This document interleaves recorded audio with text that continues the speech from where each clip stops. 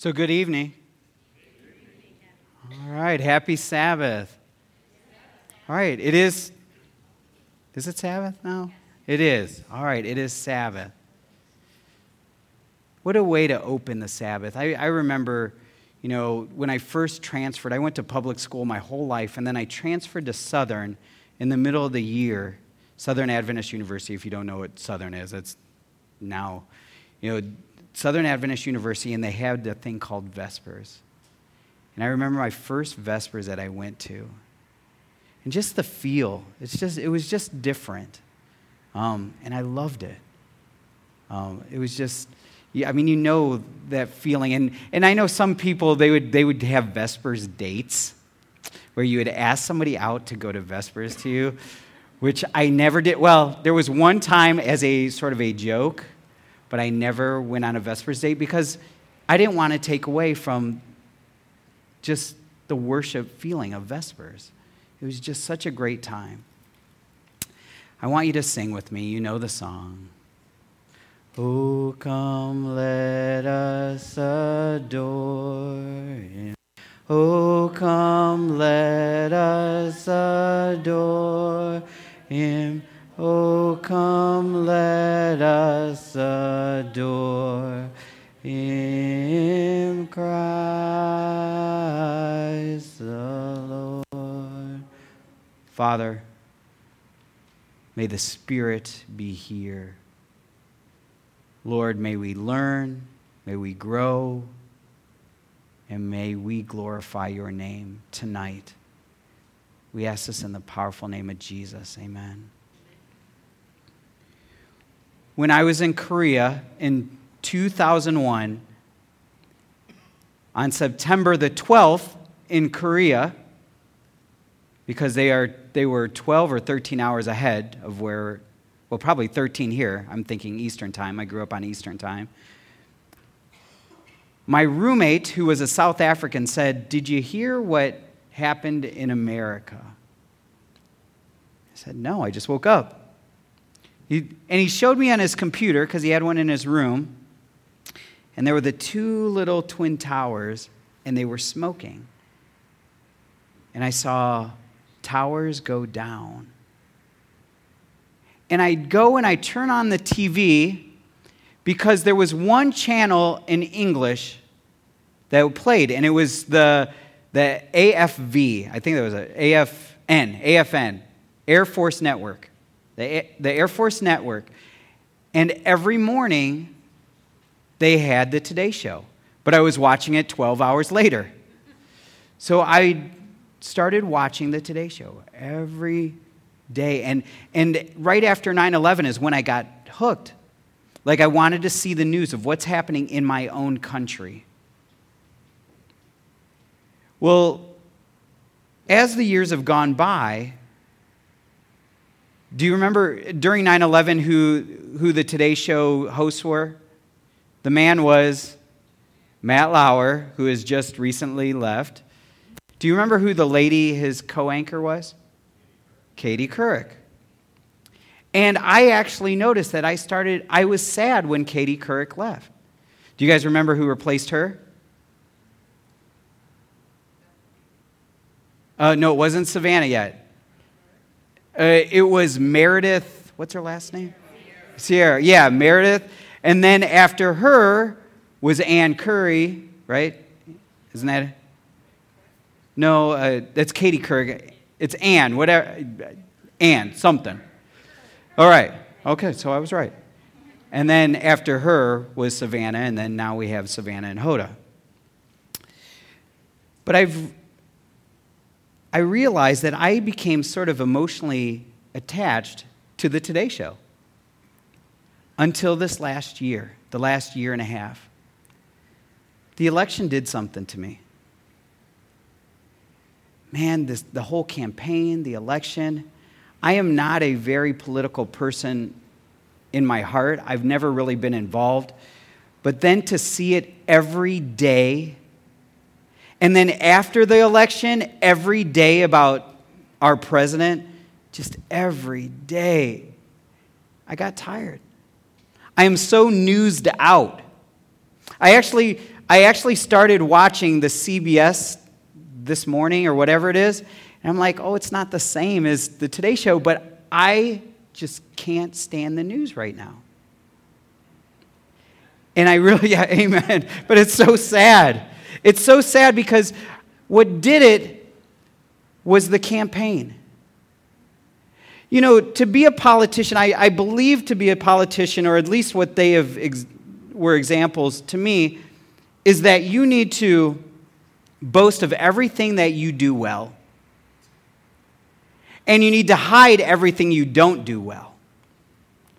You need to boast of what you do well, or at least pretend to be, and you need to hide the stuff that you don't want out. You know, that's the same with dating. You know that? Do you know that I used to work with, at my previous church, our young adult pastor was actually, his doctorate degree was not in ministry. It was actually in psychology. And when we would talk about dating, because he was dealing with young adults, I was dealing with youth, he would say, you know, people can mask. They can mask who they really are for about up to a year. And it might not be just all on them that they're hiding it. It might be that you're sort of blind to it, that you're ignoring things to this. You know, I read an article recently that was talking about this, and it was talking about 8 red flags. So this is for you and all you single people out there, all right, that will eventually maybe get married. And it said, and this one said, what experts are saying are the 8 red flags of going into a dating relationship. Number 1, here's red flag number 1. You might want to, are you taking notes right here? Number 1, you justify their bad behavior. Now, everybody around you knows that that's bad, but you justify it. Have you had friends that do this? Number 2, they don't want to talk through issues. Number 3, they are constantly testing your boundaries. And that's not just in the physical realm. It's, you know, they want to get married before you want to get married. They want to set up a joint bank account before you want to. All these things they want to do, and they pressure you to do this. They have a massive sense of entitlement. Man, that's just a problem, not just in dating. Number 5, was I on 4? Yeah. Number 5, something in your gut feels wrong. That's a red flag. If something just doesn't feel quite right. Number 6, everything's about them. That's a red flag. If everything revolves around them, that is a red flag. Number 7, they are overly critical about their previous partners. So whoever they dated before, it was their fault because they did this and this and this. And number 8 is they constantly deny and criticize or dismiss you. Again, it's almost that the same thing follows. I lift myself up in what I do well, but if I do have bad behavior, we need to hide it. And we mask it for as long as we can until the other person is hooked. Now, if you go to Matthew chapter 6, I think this is exactly what he's saying here. Matthew chapter 6. Remember, we're in the Sermon on the Mount. We've already done the Beatitudes. We've already done the salt and the light. We've already done what the heart of the law is. But he starts off this way, just in verse 1. Be careful not to do acts of righteousness before men, to be seen by them. If you do, you will have no reward from your Father in heaven. Now, if you remember the context, just in chapter 5, remember we were talking about the politicians like to hide what they don't do well and boast of what they do well. I was going to say do well, but I think it's just boast of what they do well. Remember the previous, he says this, you've heard from old that if you lie with another person outside of your spouse, that is adultery. But that is not it for adultery. If you in your heart have hidden it, that you are lusting after people of the opposite sex, it is the same thing. And he says this, if you have been told of old, if you murder somebody, that is a sin, that is against the Lord. But if you hide hatred within your heart, it is the same thing. And he goes through and he says, all of these things that I'm listing, I'm going to list stuff that you have heard of old that are outward. But there are sins that we hide that are inward. And it's the same damage that's being done. So people, and we all do this, I mean, let's be honest. We all like to put our best foot forward and hide what we don't want people to see, our weaknesses. And so we hide them, and we spend a lot of effort hiding them. And I do wonder if that's what creates secret sins within our church. You know, that there are just people that are struggling with stuff. And because we go through that cycle of, well, we need to put our best foot forward and not show what's really going on in my heart, then real transformation can't happen. You understand that, right? If you're just going to hide everything, real transformation cannot happen that way. All you have is a facade of Christianity. So that's the hiding part. But he says, hey, when you do acts of righteousness, don't do that just before people, because there will be no reward by your Father in heaven. So it continues.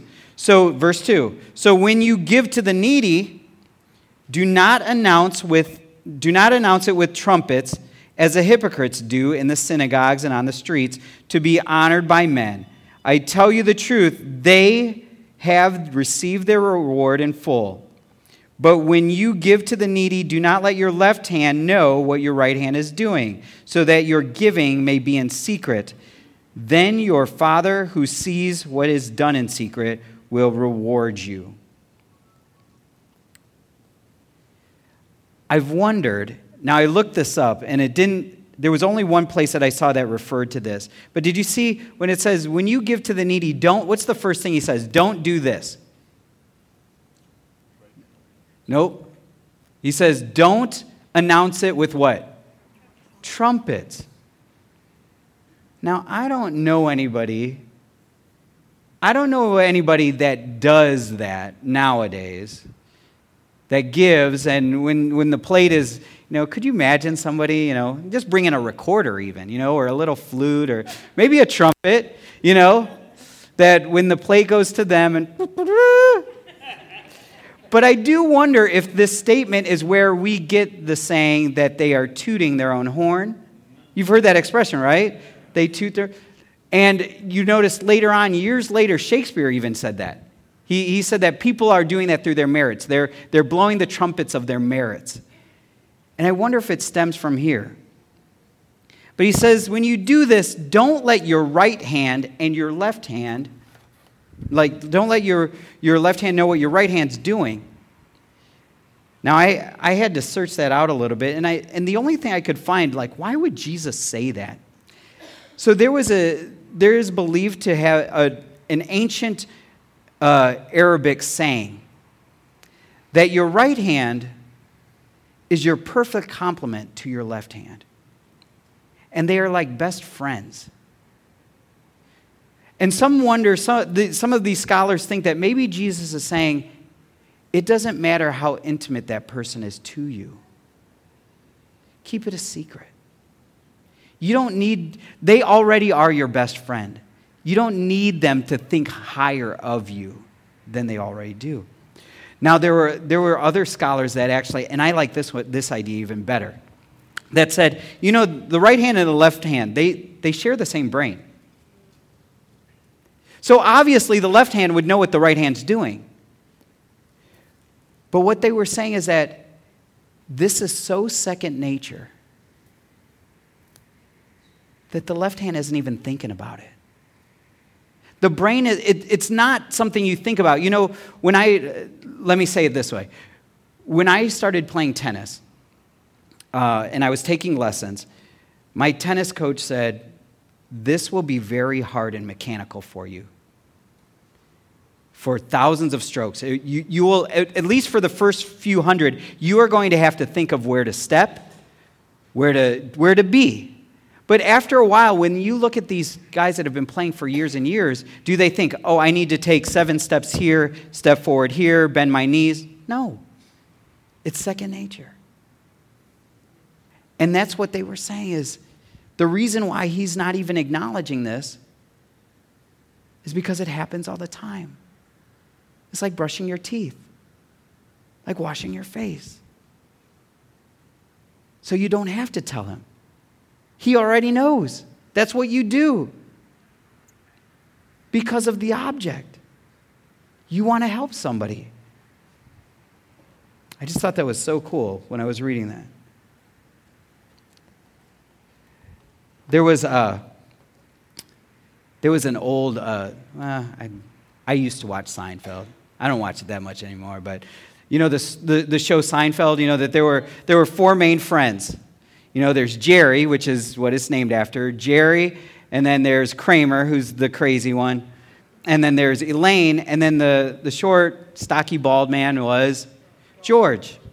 And I remember there's one episode where he goes to this pizza delivery, or this pizza shop, and he gets his pizza, I think it's pizza, or he got a sub or something, and there's a tip jar.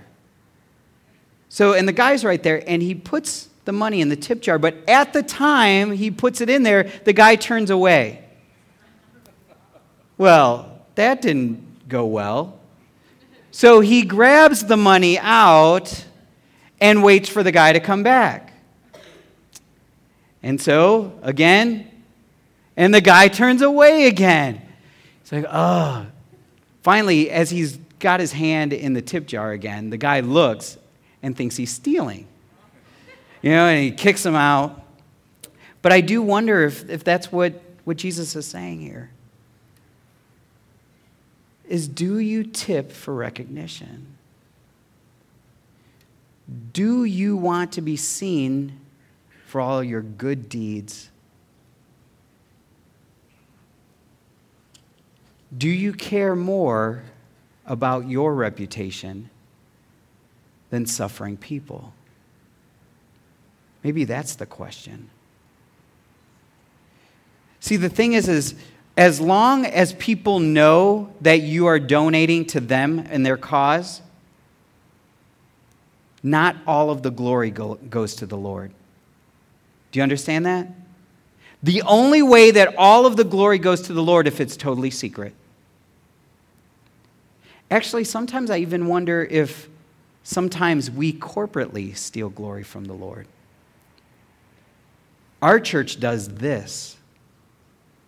And we try to sort of push our church out there, how good our church is. And I'm not saying that that's necessarily bad, but I wonder if sometimes we steal glory even corporately from the Lord by doing this. I know we do it individually. Now, if you would have read more of the story about the old miser, they found out later that he didn't want to give also with them knowing that it was him, because he didn't want them to feel like like they owed him anything. And you know that happens. Maybe that's something else that Jesus is saying here is, if you give and people know that you gave to them, there is some kind of superiority that happens here. There is a feeling that I owe them, and also maybe that, hey, they owe me. At least, hey, you owe me a thanks. You owe me something. And he was eliminating that from his life. So let's go to the next part. So that was the giving part. Remember, the context was, be careful that your acts of righteousness, that you don't do your acts of righteousness before men. So verse 5, and when you pray, don't do like the hypocrites, for they love to pray standing in synagogues and street corners to be seen by men. I tell you the truth, they have received their reward in full. By the way, you'll notice, it says they have received their pay in full in verse 2. They have received their pay in full, or their reward in full. And also you'll find out in verse, I believe it's in 16, they have received their reward in full. How many of you says reward? They have received, verse 16, verse 5, I believe it is, and verse 2. That word is misthos in Greek. And what it means is they have received what they earned. That was a wage. They actually earned their reward. Now the thing is no matter what, there will be a reward. Now if you want it by men, go ahead. But guess what? Moths and rust and whatever will just eat at it. But he says they have gotten everything that they deserve because they've boasted of it. But he says this, don't do this, don't babble like the pagans. And then he goes, but I'm going to tell you how to really pray, and you know this. Our Father in heaven, and I'm going to just read it from here, but you know how we probably grew up with it. Our Father who art in heaven, hallowed be your name. Your kingdom come, your will be done on earth as it is in heaven. Give us this day our daily bread. Forgive us our debts as we have forgiven our debtors. And lead us not into temptation, but deliver us from the evil one. And then you probably know the rest, which is believed that it was supplied later. For thine is the kingdom and the power and the glory forever. Amen. Do you notice there weren't very many words in that prayer? He said, just keep it short and sweet. Let it have a point. I want to read just two of the testimonies. If you know who this lady Ellen White is, she writes a couple of things that I take to heart about public prayer, at least. She says this, according to this text, Christ impressed on his disciples the idea that prayers should be short, expressing just what they wanted and no more. He gives the length of their substance of the prayers, expressing their desires for temporal and spiritual blessings and their gratitude for the same. How comprehensive this sample prayer is. It covers the actual need of all. 1 or 2 minutes is long enough for any ordinary prayer. 1 or 2 minutes. Have you ever been to a service where it's been a sermon of a prayer? Actually, she says this in Testimonies 5. When you pray, be brief. Come right to the point. Do not preach the Lord a sermon in your long prayers. If you want that quote, I'll give it to you later. Don't preach to the Lord. He knows the desires of your heart. Just tell him what you need. Tell him what you want. Keep it short. Don't be tedious. Don't babble on. He knows. There's a little section in here right after, and he says, but if you forgive men when they sin against you, your heavenly Father will also forgive you. But if you will not forgive men their sins, your Father will not forgive your sins. And it seems that it's sort of it sort of sticks out like a sore thumb when he's saying all this stuff about their rewards. But this part right here, I think he's saying, all of you are concerned about what's on the outward part. I'm going to pray out loud. I'm going to give out loud. All these kinds of things. And he said, but the inside, the most important part is your heart. Do you remember what did it say? What did he say concerning David? You know, humans look at the outward part, right? But the Lord looks at what? At the heart. He says, you're doing all this stuff, but a lot of you are harboring anger and sins and unforgiving hearts towards people. He said, before you even come to this prayer part, make sure that you're ready to let go of some of the stuff that you're holding on to. And then he says, when you fast, don't look somber as the hypocrites do, for they disfigure their faces to show men they are fasting. I tell you the truth, they have received their reward in full. As you probably know, some of these people, and it carried out actually all the way into the Middle Ages, people would act as if they were attending a funeral while they were fasting. And this was a sign of piety. To whip themselves, to wear sackcloth and ashes, to signify, I am humbly serving the Lord and I am fasting before him. And he says, don't do this. Instead, put oil in your hair. For us, it might be gel or mousse. I don't know. Wash your face. Look happy. You're a Christian. You have been saved by the grace of Jesus. If you fast, that's cool. But act happy. We should be the happiest people on earth, right? And that's all he's saying. And then he ends with this. He says this, do not store up for yourselves treasures on earth, where moth and rust destroy, and where thieves break in and steal, but store up for yourselves treasures in heaven, where moth and rust do not destroy, and where thieves do not break in and steal. For where your treasure is, there your heart will be also. You know, there's a really cool thing that happens in the prayer part, and that you notice that's the middle section. It says, when you go and pray, you pray in your room. And that word in your room, or if it says closet in some of yours, it is temeon. Can you say that, temeon? And that word that's translated room actually means the room where you store your treasure. It's sort of like a safe, because back then you didn't have safes like we have. You had rooms, and you would lock your treasures up in a room. And it was this. And what he was saying here is when you go into your treasure room, may your treasure room be truly about connecting with the Lord. That is the most important thing. Don't be ones that need recognition all the time. Don't seek for that. Go to your treasure room. Seek the Lord. Don't let your right and your left hand know what each other's doing. And make an impact for the community of Christ. And then you will store treasures in the kingdom of heaven.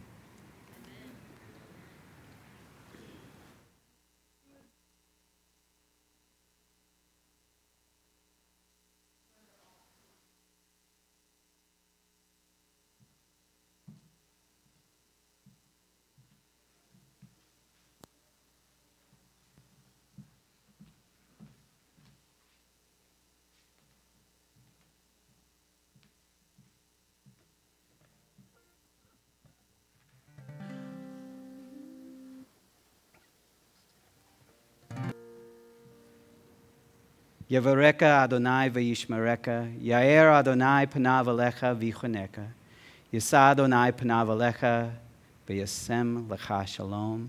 The Lord bless you and keep you. The Lord make his face to shine upon you and be gracious to you. The Lord lift up his countenance upon you and give you peace. Father, we ask that the Spirit of the Lord is upon us. May our hearts be turned to you. Father, may you search me out. May I not be one who seeks any recognition, but may I be only the one who gives glory to you. I pray this in the powerful name of Jesus. Amen. You may be seated. I just wanted to let you know before we go, since we're doing something a little bit different here. You notice that there were 2 deacons that walked back there that way. What we are going to do, oh, you were stashing the candy. What we're going to do is, as you guys leave, and that doesn't mean you have to leave, because I think we're going to do an afterglow after this, so you will leave and then come back. But if you have an offering to give, there are 2 men standing back there. I just want to do a couple of announcements real quick. As you know, where's Rob at? Oh, Rob is back there. Rob will be leading. There is not a church service tomorrow. Instead, he will be leading a discussion group, an adult discussion group. So if you want to come back tomorrow at 10:30 to noon, right? Is that right, Rob? All right. And then I think everybody's going to his house for lunch. So is that correct? Okay, maybe not. Scratch that. Okay, they'll be there. He might not be. Do we have any other announcements other than that? No? All right. Well, let's pray, and then if you want to, you may leave. I ask that if you do want to talk a little bit, maybe near the back if we're going to start singing up front. Okay?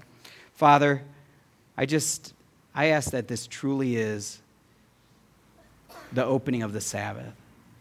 That we do have the Spirit of Christ, that we have the Spirit of the Sabbath in our hearts, and that we enjoy this time. May you be glorified in our lives. We ask this in the powerful name of Jesus. Amen. Happy Sabbath, everybody.